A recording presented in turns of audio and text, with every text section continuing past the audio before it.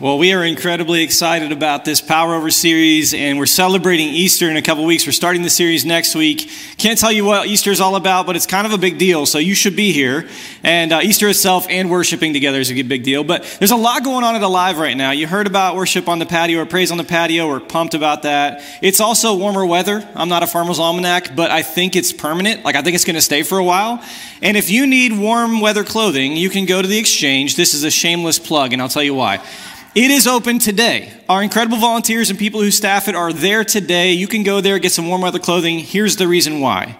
We're proud of our resale store, but we're really proud of why it exists. It's not just there to get you good clothing or good items for your home. It's there to support Project 20. And we're not just saying, hey, we should do a bunch of Christ-centered community stuff. We're actually putting all of our resources towards this. We're so excited about Project 20 and what it means for our communities. So stop by, check it out, see the volunteers, just see what it looks like. You don't have to buy anything, just hang out. It's a great time. A couple more things that are taking place in our community that we're pumped about that we'll talk about in a couple minutes. But before we do that, I want to pray. Would you pray with me? Father, we are incredibly grateful to be here this morning.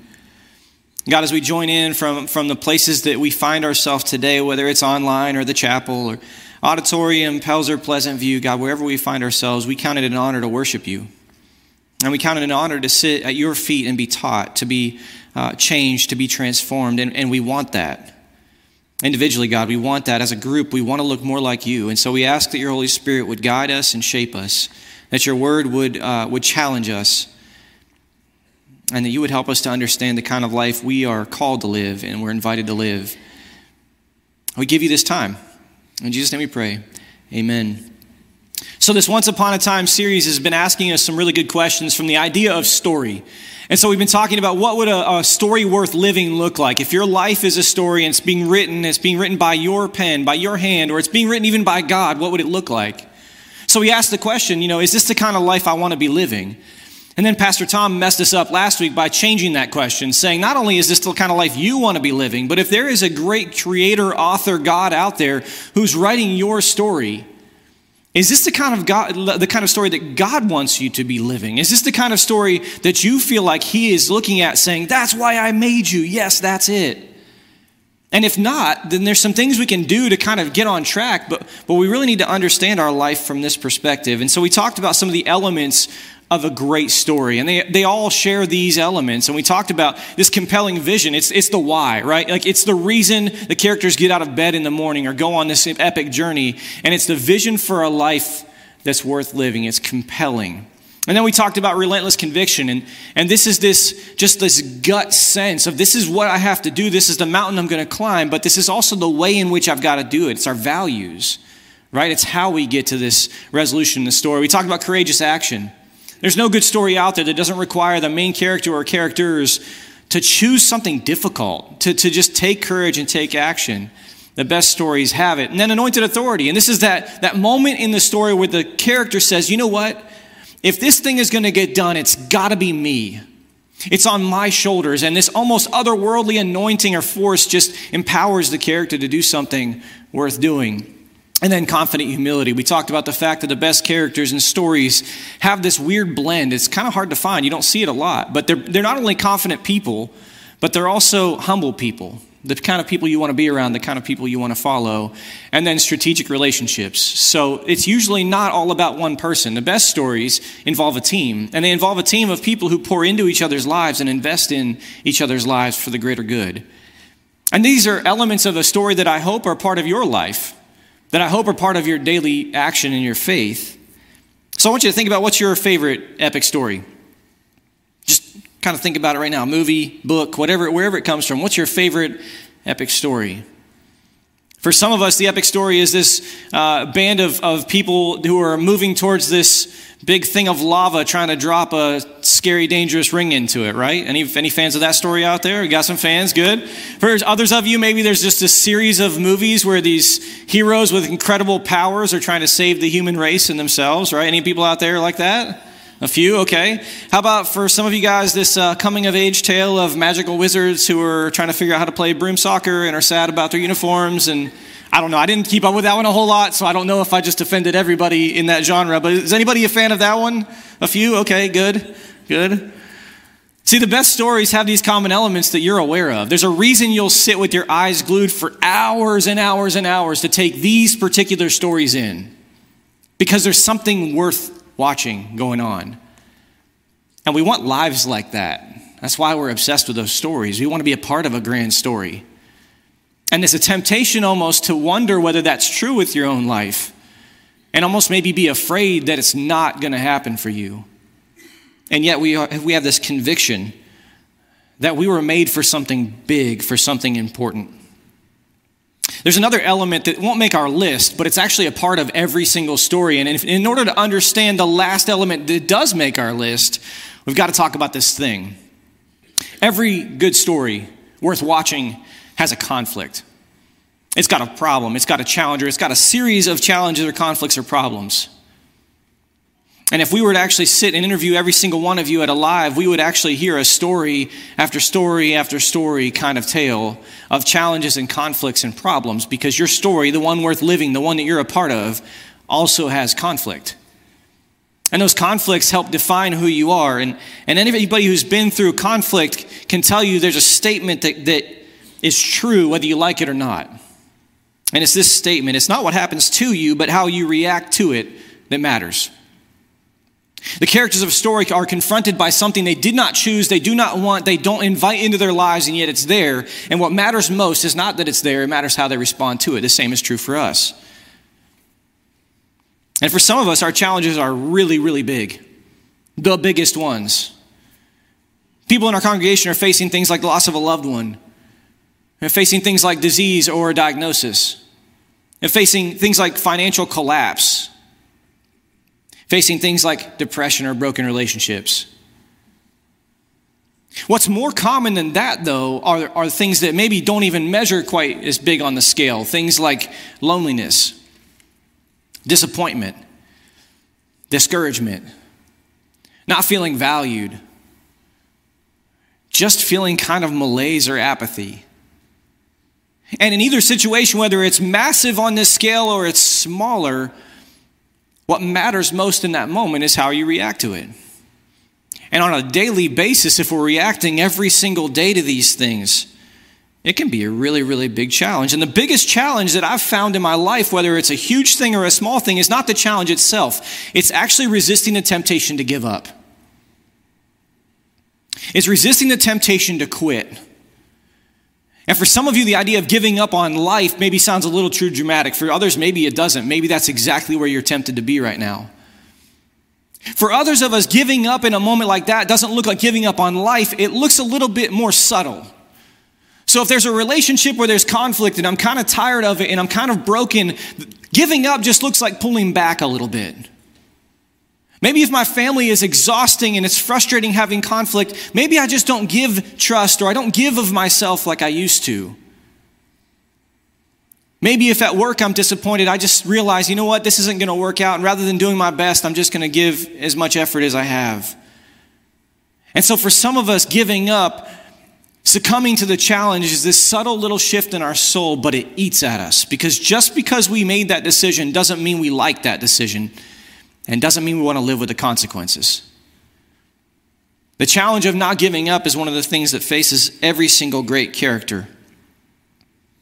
And so when I say to you in the midst of your challenge, it's not what happens to you, but how you react to it that matters. Maybe you feel like me, which is, please don't say that to my face right now. I really don't want that from you right now. It feels a little bit like a slap in the face right now. Kinds of quotes like that have been shared a million times. And the reason why is because there's substance to it. There's something that matters. It resonates with you. But I actually think we can do better than that quote. I think it's true, but I think we can do better. I think our faith offers us something better than how you react to it is what matters most. Like, okay, but how should I react to it? And how am I going to have the energy to do it on a random Tuesday? This quote is attributed to a guy named Epictetus. Can you guys say Epictetus with me? You guys did awesome. I had to practice that a million times. Stoic philosopher. Epictetus went from slave servant to a sage. Went from a guy who had a really, really difficult life and was challenged by so many things he did not invite to someone who was sought out for his wisdom. And he came up with this phrase to try to help himself cope with life. And then he started to share it. And it makes a ton of sense, right? Because eventually what you find in Epictetus' life is he actually has a couple maxims he lives by. The first one of his maxims is this. It's basically, if you don't want to be disappointed in life, you should lower your expectations. Because the problem with life is that it's going to keep getting hard, and that's not your issue. Your issue is that you expected it not to be. So just lower your expectations a little bit. Second maxim is this. If life is hard, just try not to feel anything about it. Just disconnect and disengage and cut off your emotions and just be kind of numb. And that will help. And if I try to do my life without my faith, those things are some of the wisest things I've ever heard. Because if I'm honest, I think that might help me a little bit. The problem is I don't want to do those things. I want to live life to the full like we've been talking about. And so how would I, as a person living in a world that faces constant challenge and a story worth living, live life in such a way that I don't have to cut off my emotions or my attachments, and I don't have to lower my expectations, and I can actually live a compelling story? I can't follow Epictetus there. I need something better. To have a compelling vision, relentless conviction, courageous action, anointed authority, confident humility, strategic relationships, and do it day after day after day in the midst of challenge, I need something outside of myself. There's a verse that Paul writes in a book called Romans to a church in the capital city of Rome, struggling and facing challenge and trying to be faithful. I've overlooked this verse so many times, but not anymore. Paul says this, and we know that in all things God works for the good of those who love him, who have been called according to his purpose. And the way he writes that is kind of interesting. He says, and we know. And I'm like, I'm not sure I do, Paul, but thanks for being confident in me. But he says it like you can affirm it, like you can own it. And we know, right, everybody? That in all things, every single thing, your best day and your worst day and everything in between, God is not only aware, he's not only intimately involved, he's actually working out every single thing, almost like he's the editor and you're the author. And you're writing and he's like, okay, that's interesting. I'm going to erase that part and do it again. Like, let's see where you're trying to go there. I have a better idea. He's working all things to your good. Now, that doesn't necessarily mean you're going to like everything that happens. It doesn't mean it's going to be smooth sailing all the time, but God is intimately and actively involved in bringing every circumstance of your life to his desired outcome and your good. Why? Because you're loving and trusting him, and you're called according to his purpose. There isn't just a resolve coming where the plot actually ends well. It actually involves your life. You're necessarily included in this plot. Therefore, he's working out all things for your good. Now, if Epictetus was invited into that awareness of life, maybe he would change his maxims. Maybe he could put his trust in something bigger than in his ability to cut things off and instead say, if that were true, how would that change my life and my story?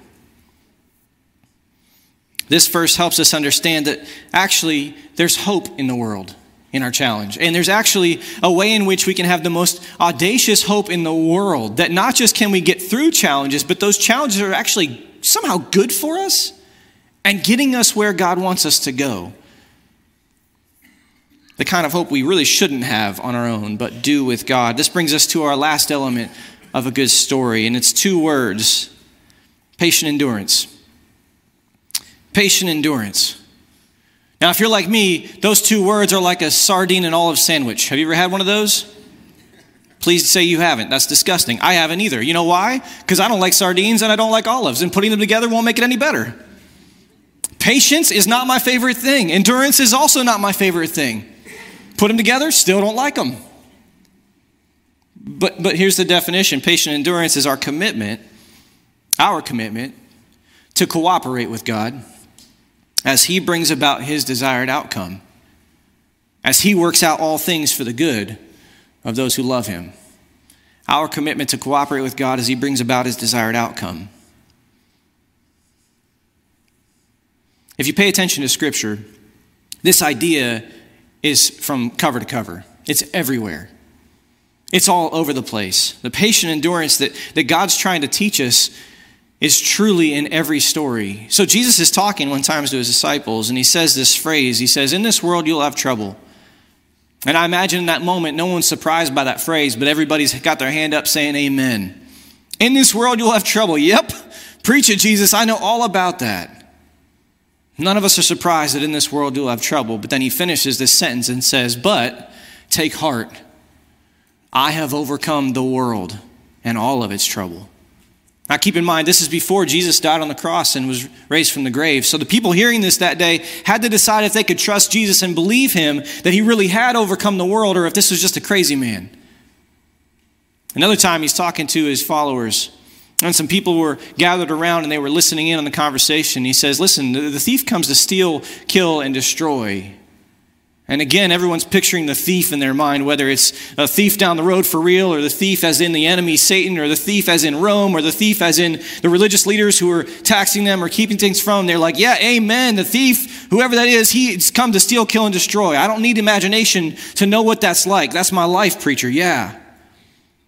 And then Jesus said, but I've come that you can have an abundant, full life, life to the full. Now that part takes a little bit of creative imagination. What would that look like? A life that's no longer defined by steal, kill, and destroy. I want to know about that. And this is why patient endurance is so important. Because if we know so well the steal, kill, destroy, but we want to know so well the fullness of life, we have to recognize we live in a tension right now.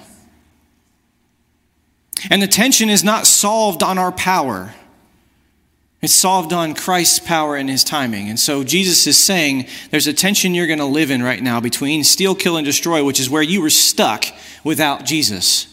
It's all you knew and it's all you would know. It's all Epictetus would have understood about life, is steal, kill, and destroy. But I'm bringing about a new reality you can start to lean into. You won't know it fully and you won't know it without challenge, but you can lean into it. One day you'll know it fully, and it will be the abundant life, life to the full. Somewhere somebody may have told you that if you raise your hands high enough and you sing and you read your Bible and you're a good Christian, this part will go away, steal, kill, and destroy. But you know better than that. That's not true. You live in a world that's not your final home, not your final destination, where steal, kill, and destroy is still part of our reality. And making it through the daily life and the grind of faith sometimes requires a patient endurance to get through steal, kill, and destroy so we can lean into abundant life. Trusting that God eventually will shape us into the kind of people so that when the time is right, we understand how this all works.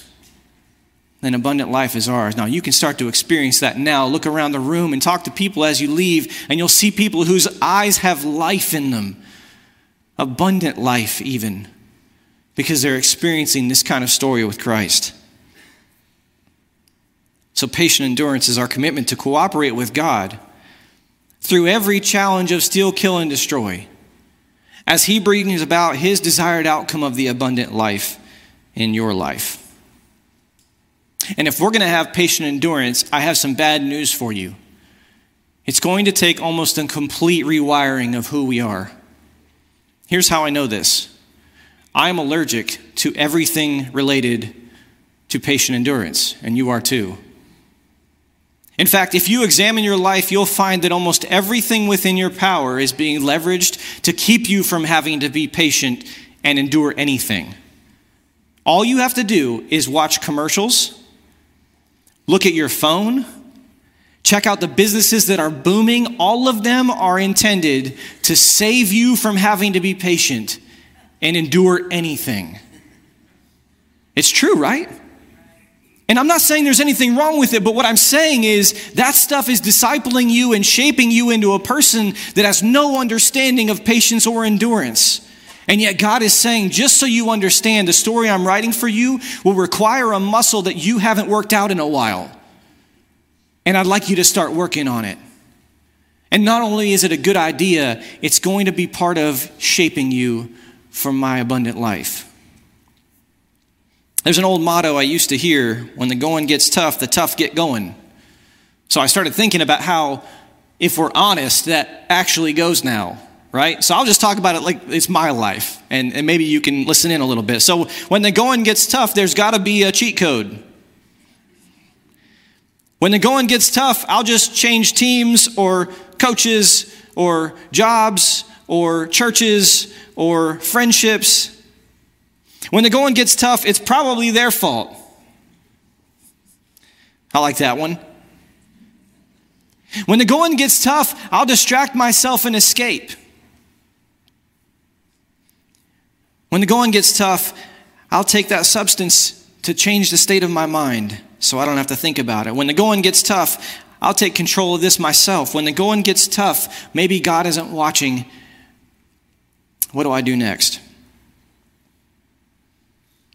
And I don't really want to be a downer, but what I really hope you understand about what I'm trying to say is that we have in front of us challenges in our lives, and one of the greatest challenges is that we are not equipped for them. And God is trying through his scripture, through his word, through his faithful followers to equip us for the life that we're facing, and he desperately wants us to build patient endurance into our understanding and into our life. So how? There's a passage that the writer of Hebrews gives us that has this incredible metaphor in it. And it's so powerful. And it's this picture of a race. And so I want to read through this and I want to talk about it a little bit. And then I want to actually get to some practicalities for how you can walk out and run this race. So therefore, since we're surrounded by a great cloud of witnesses, let us throw off everything that hinders and the sin that so easily entangles.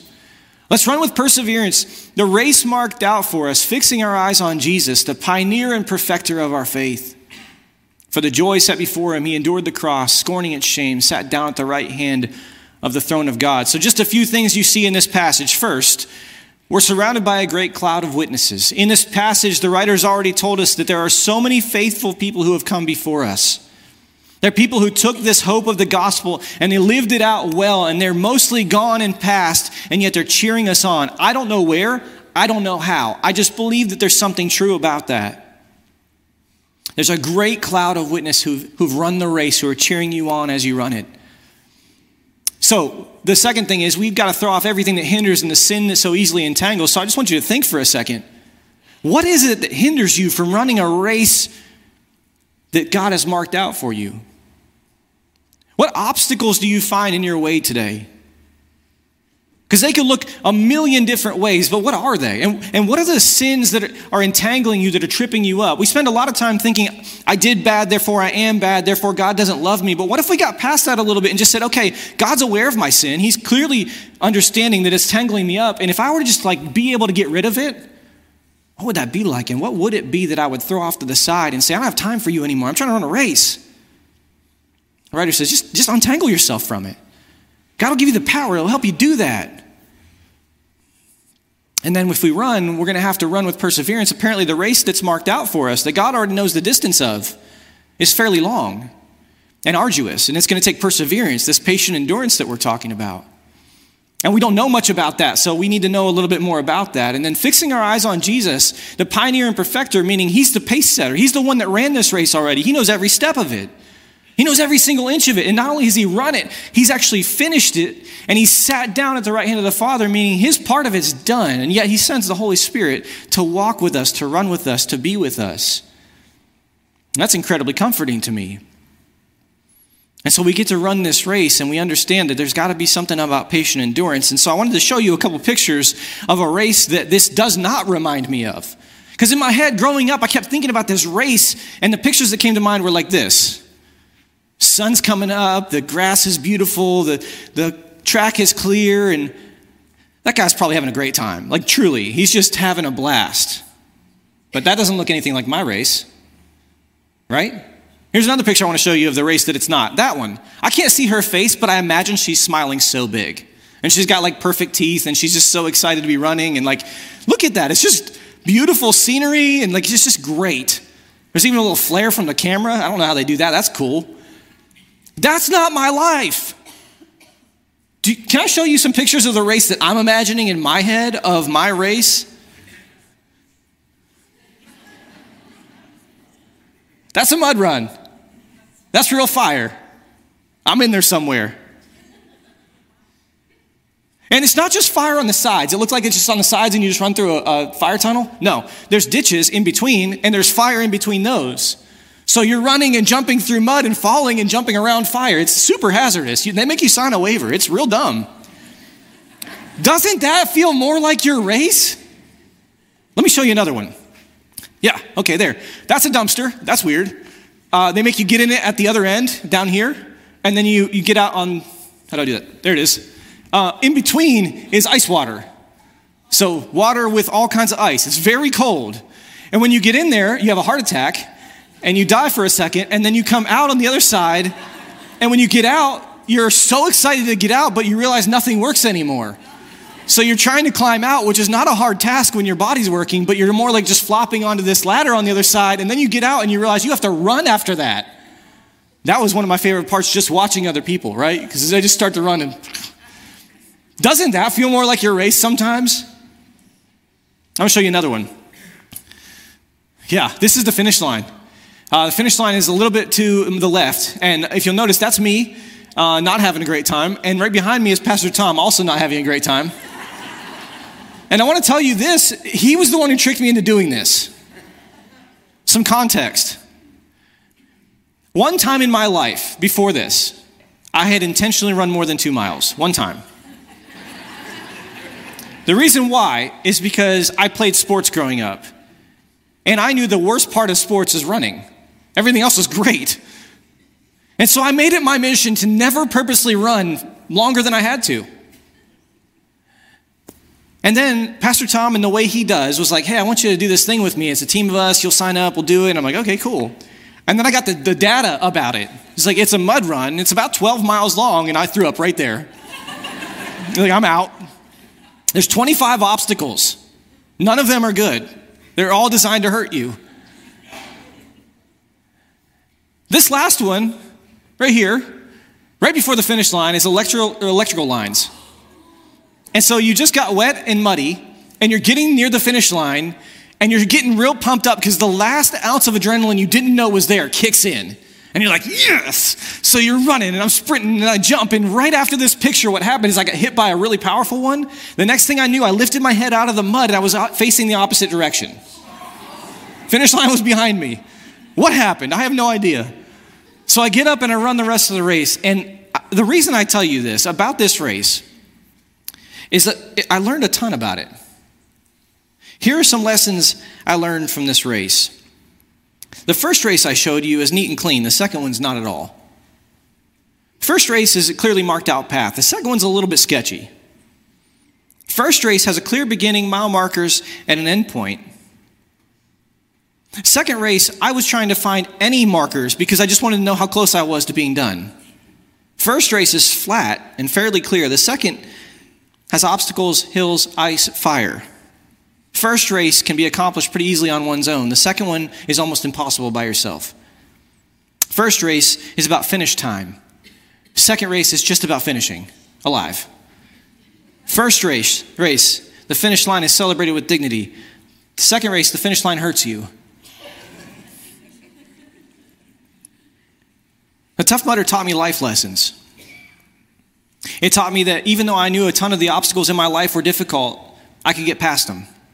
It taught me that even though I had never run a whole lot of time, if I trained, and if I trained with people who knew what they were doing, and if I spent time doing crazy things like running a long time and jumping in Hartwell when it's like 45 degrees and running up and down that dike in Clemson that makes you want to die after you run up and down it, but doing that with a team, I was able to be encouraged beyond what my own motivation could muster. And when I was on that race, it really mattered that I had done that with the team because there was something about the trust I had built on those random Saturdays that came into play during this big race.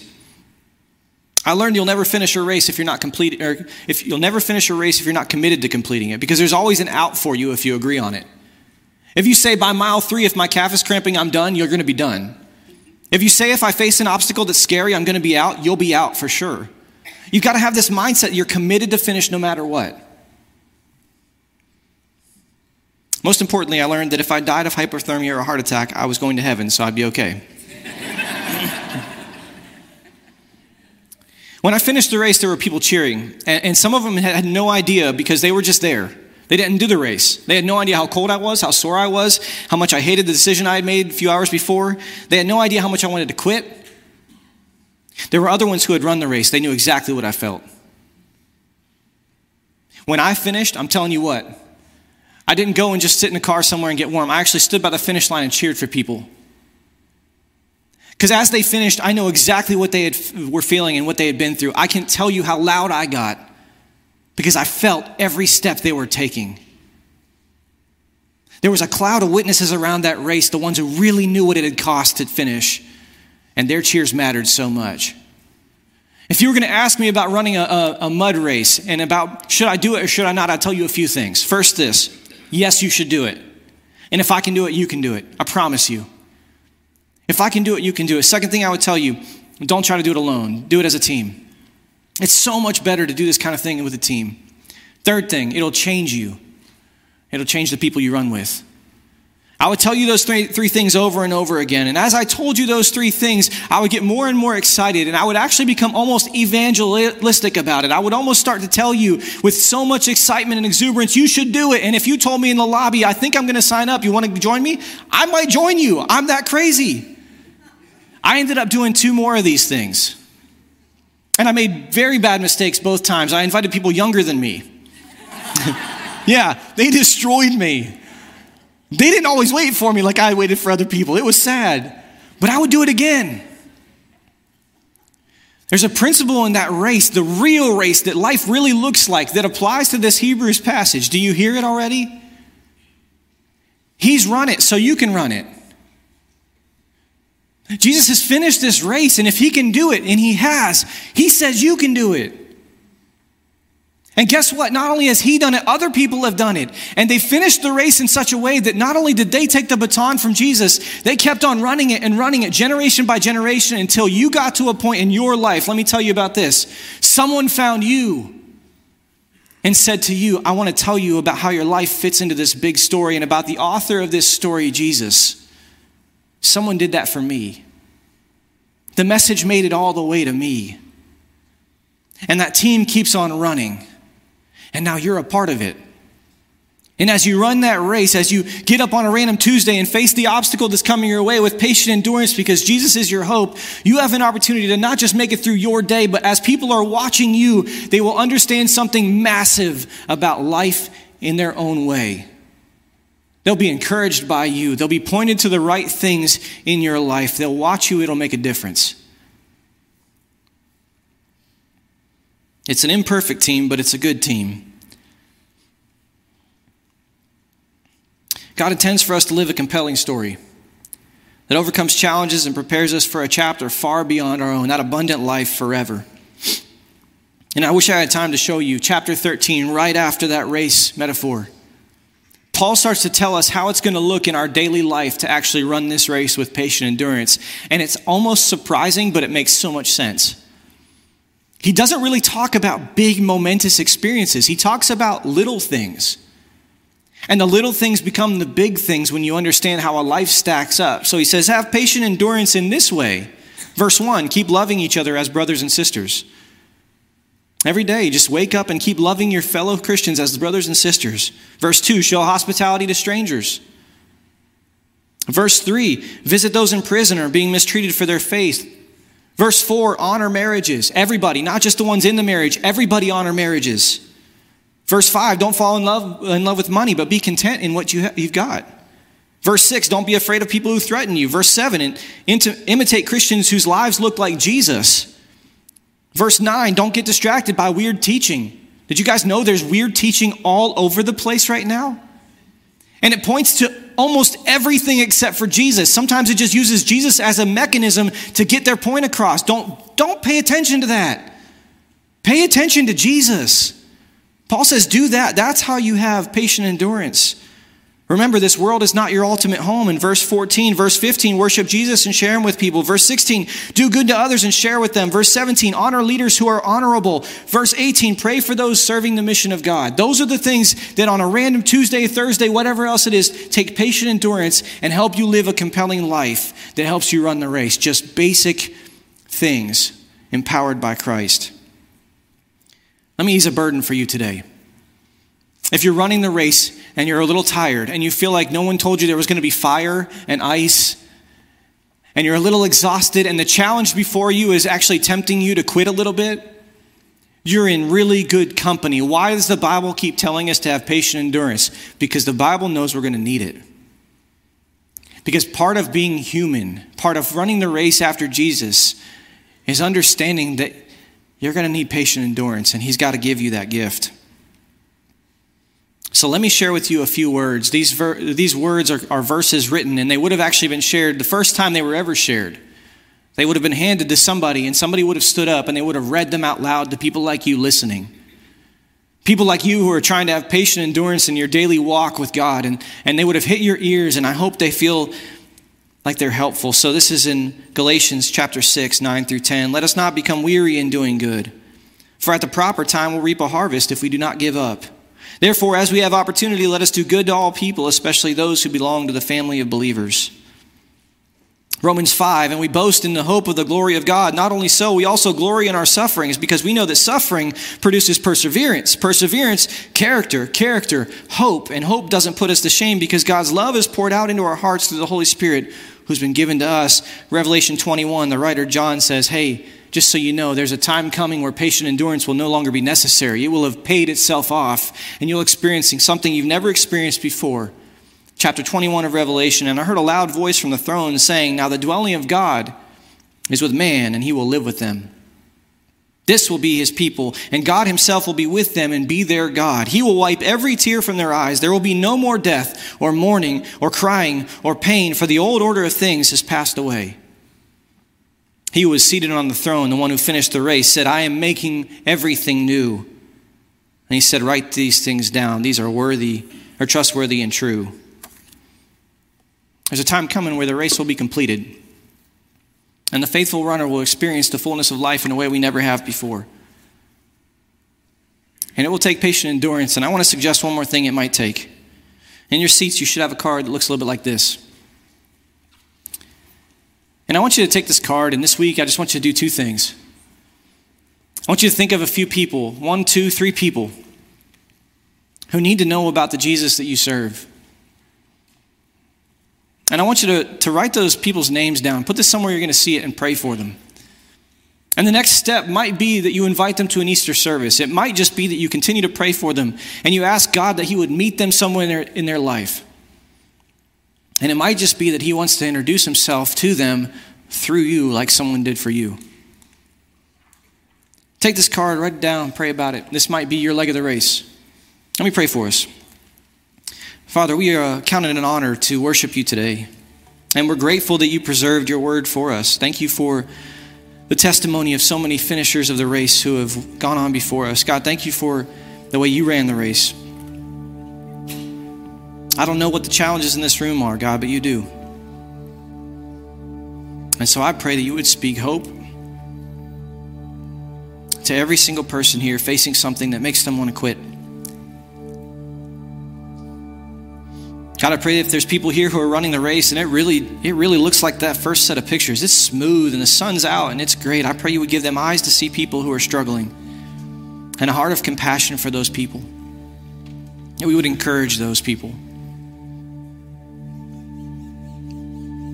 And God, we ask that as we lean into this Easter experience, God, that you would be lifted up. That your name would be lifted up, God. That you would be glorified in our lives. We love you. We trust you. Help us have patient endurance today. In Jesus' name we pray. Amen.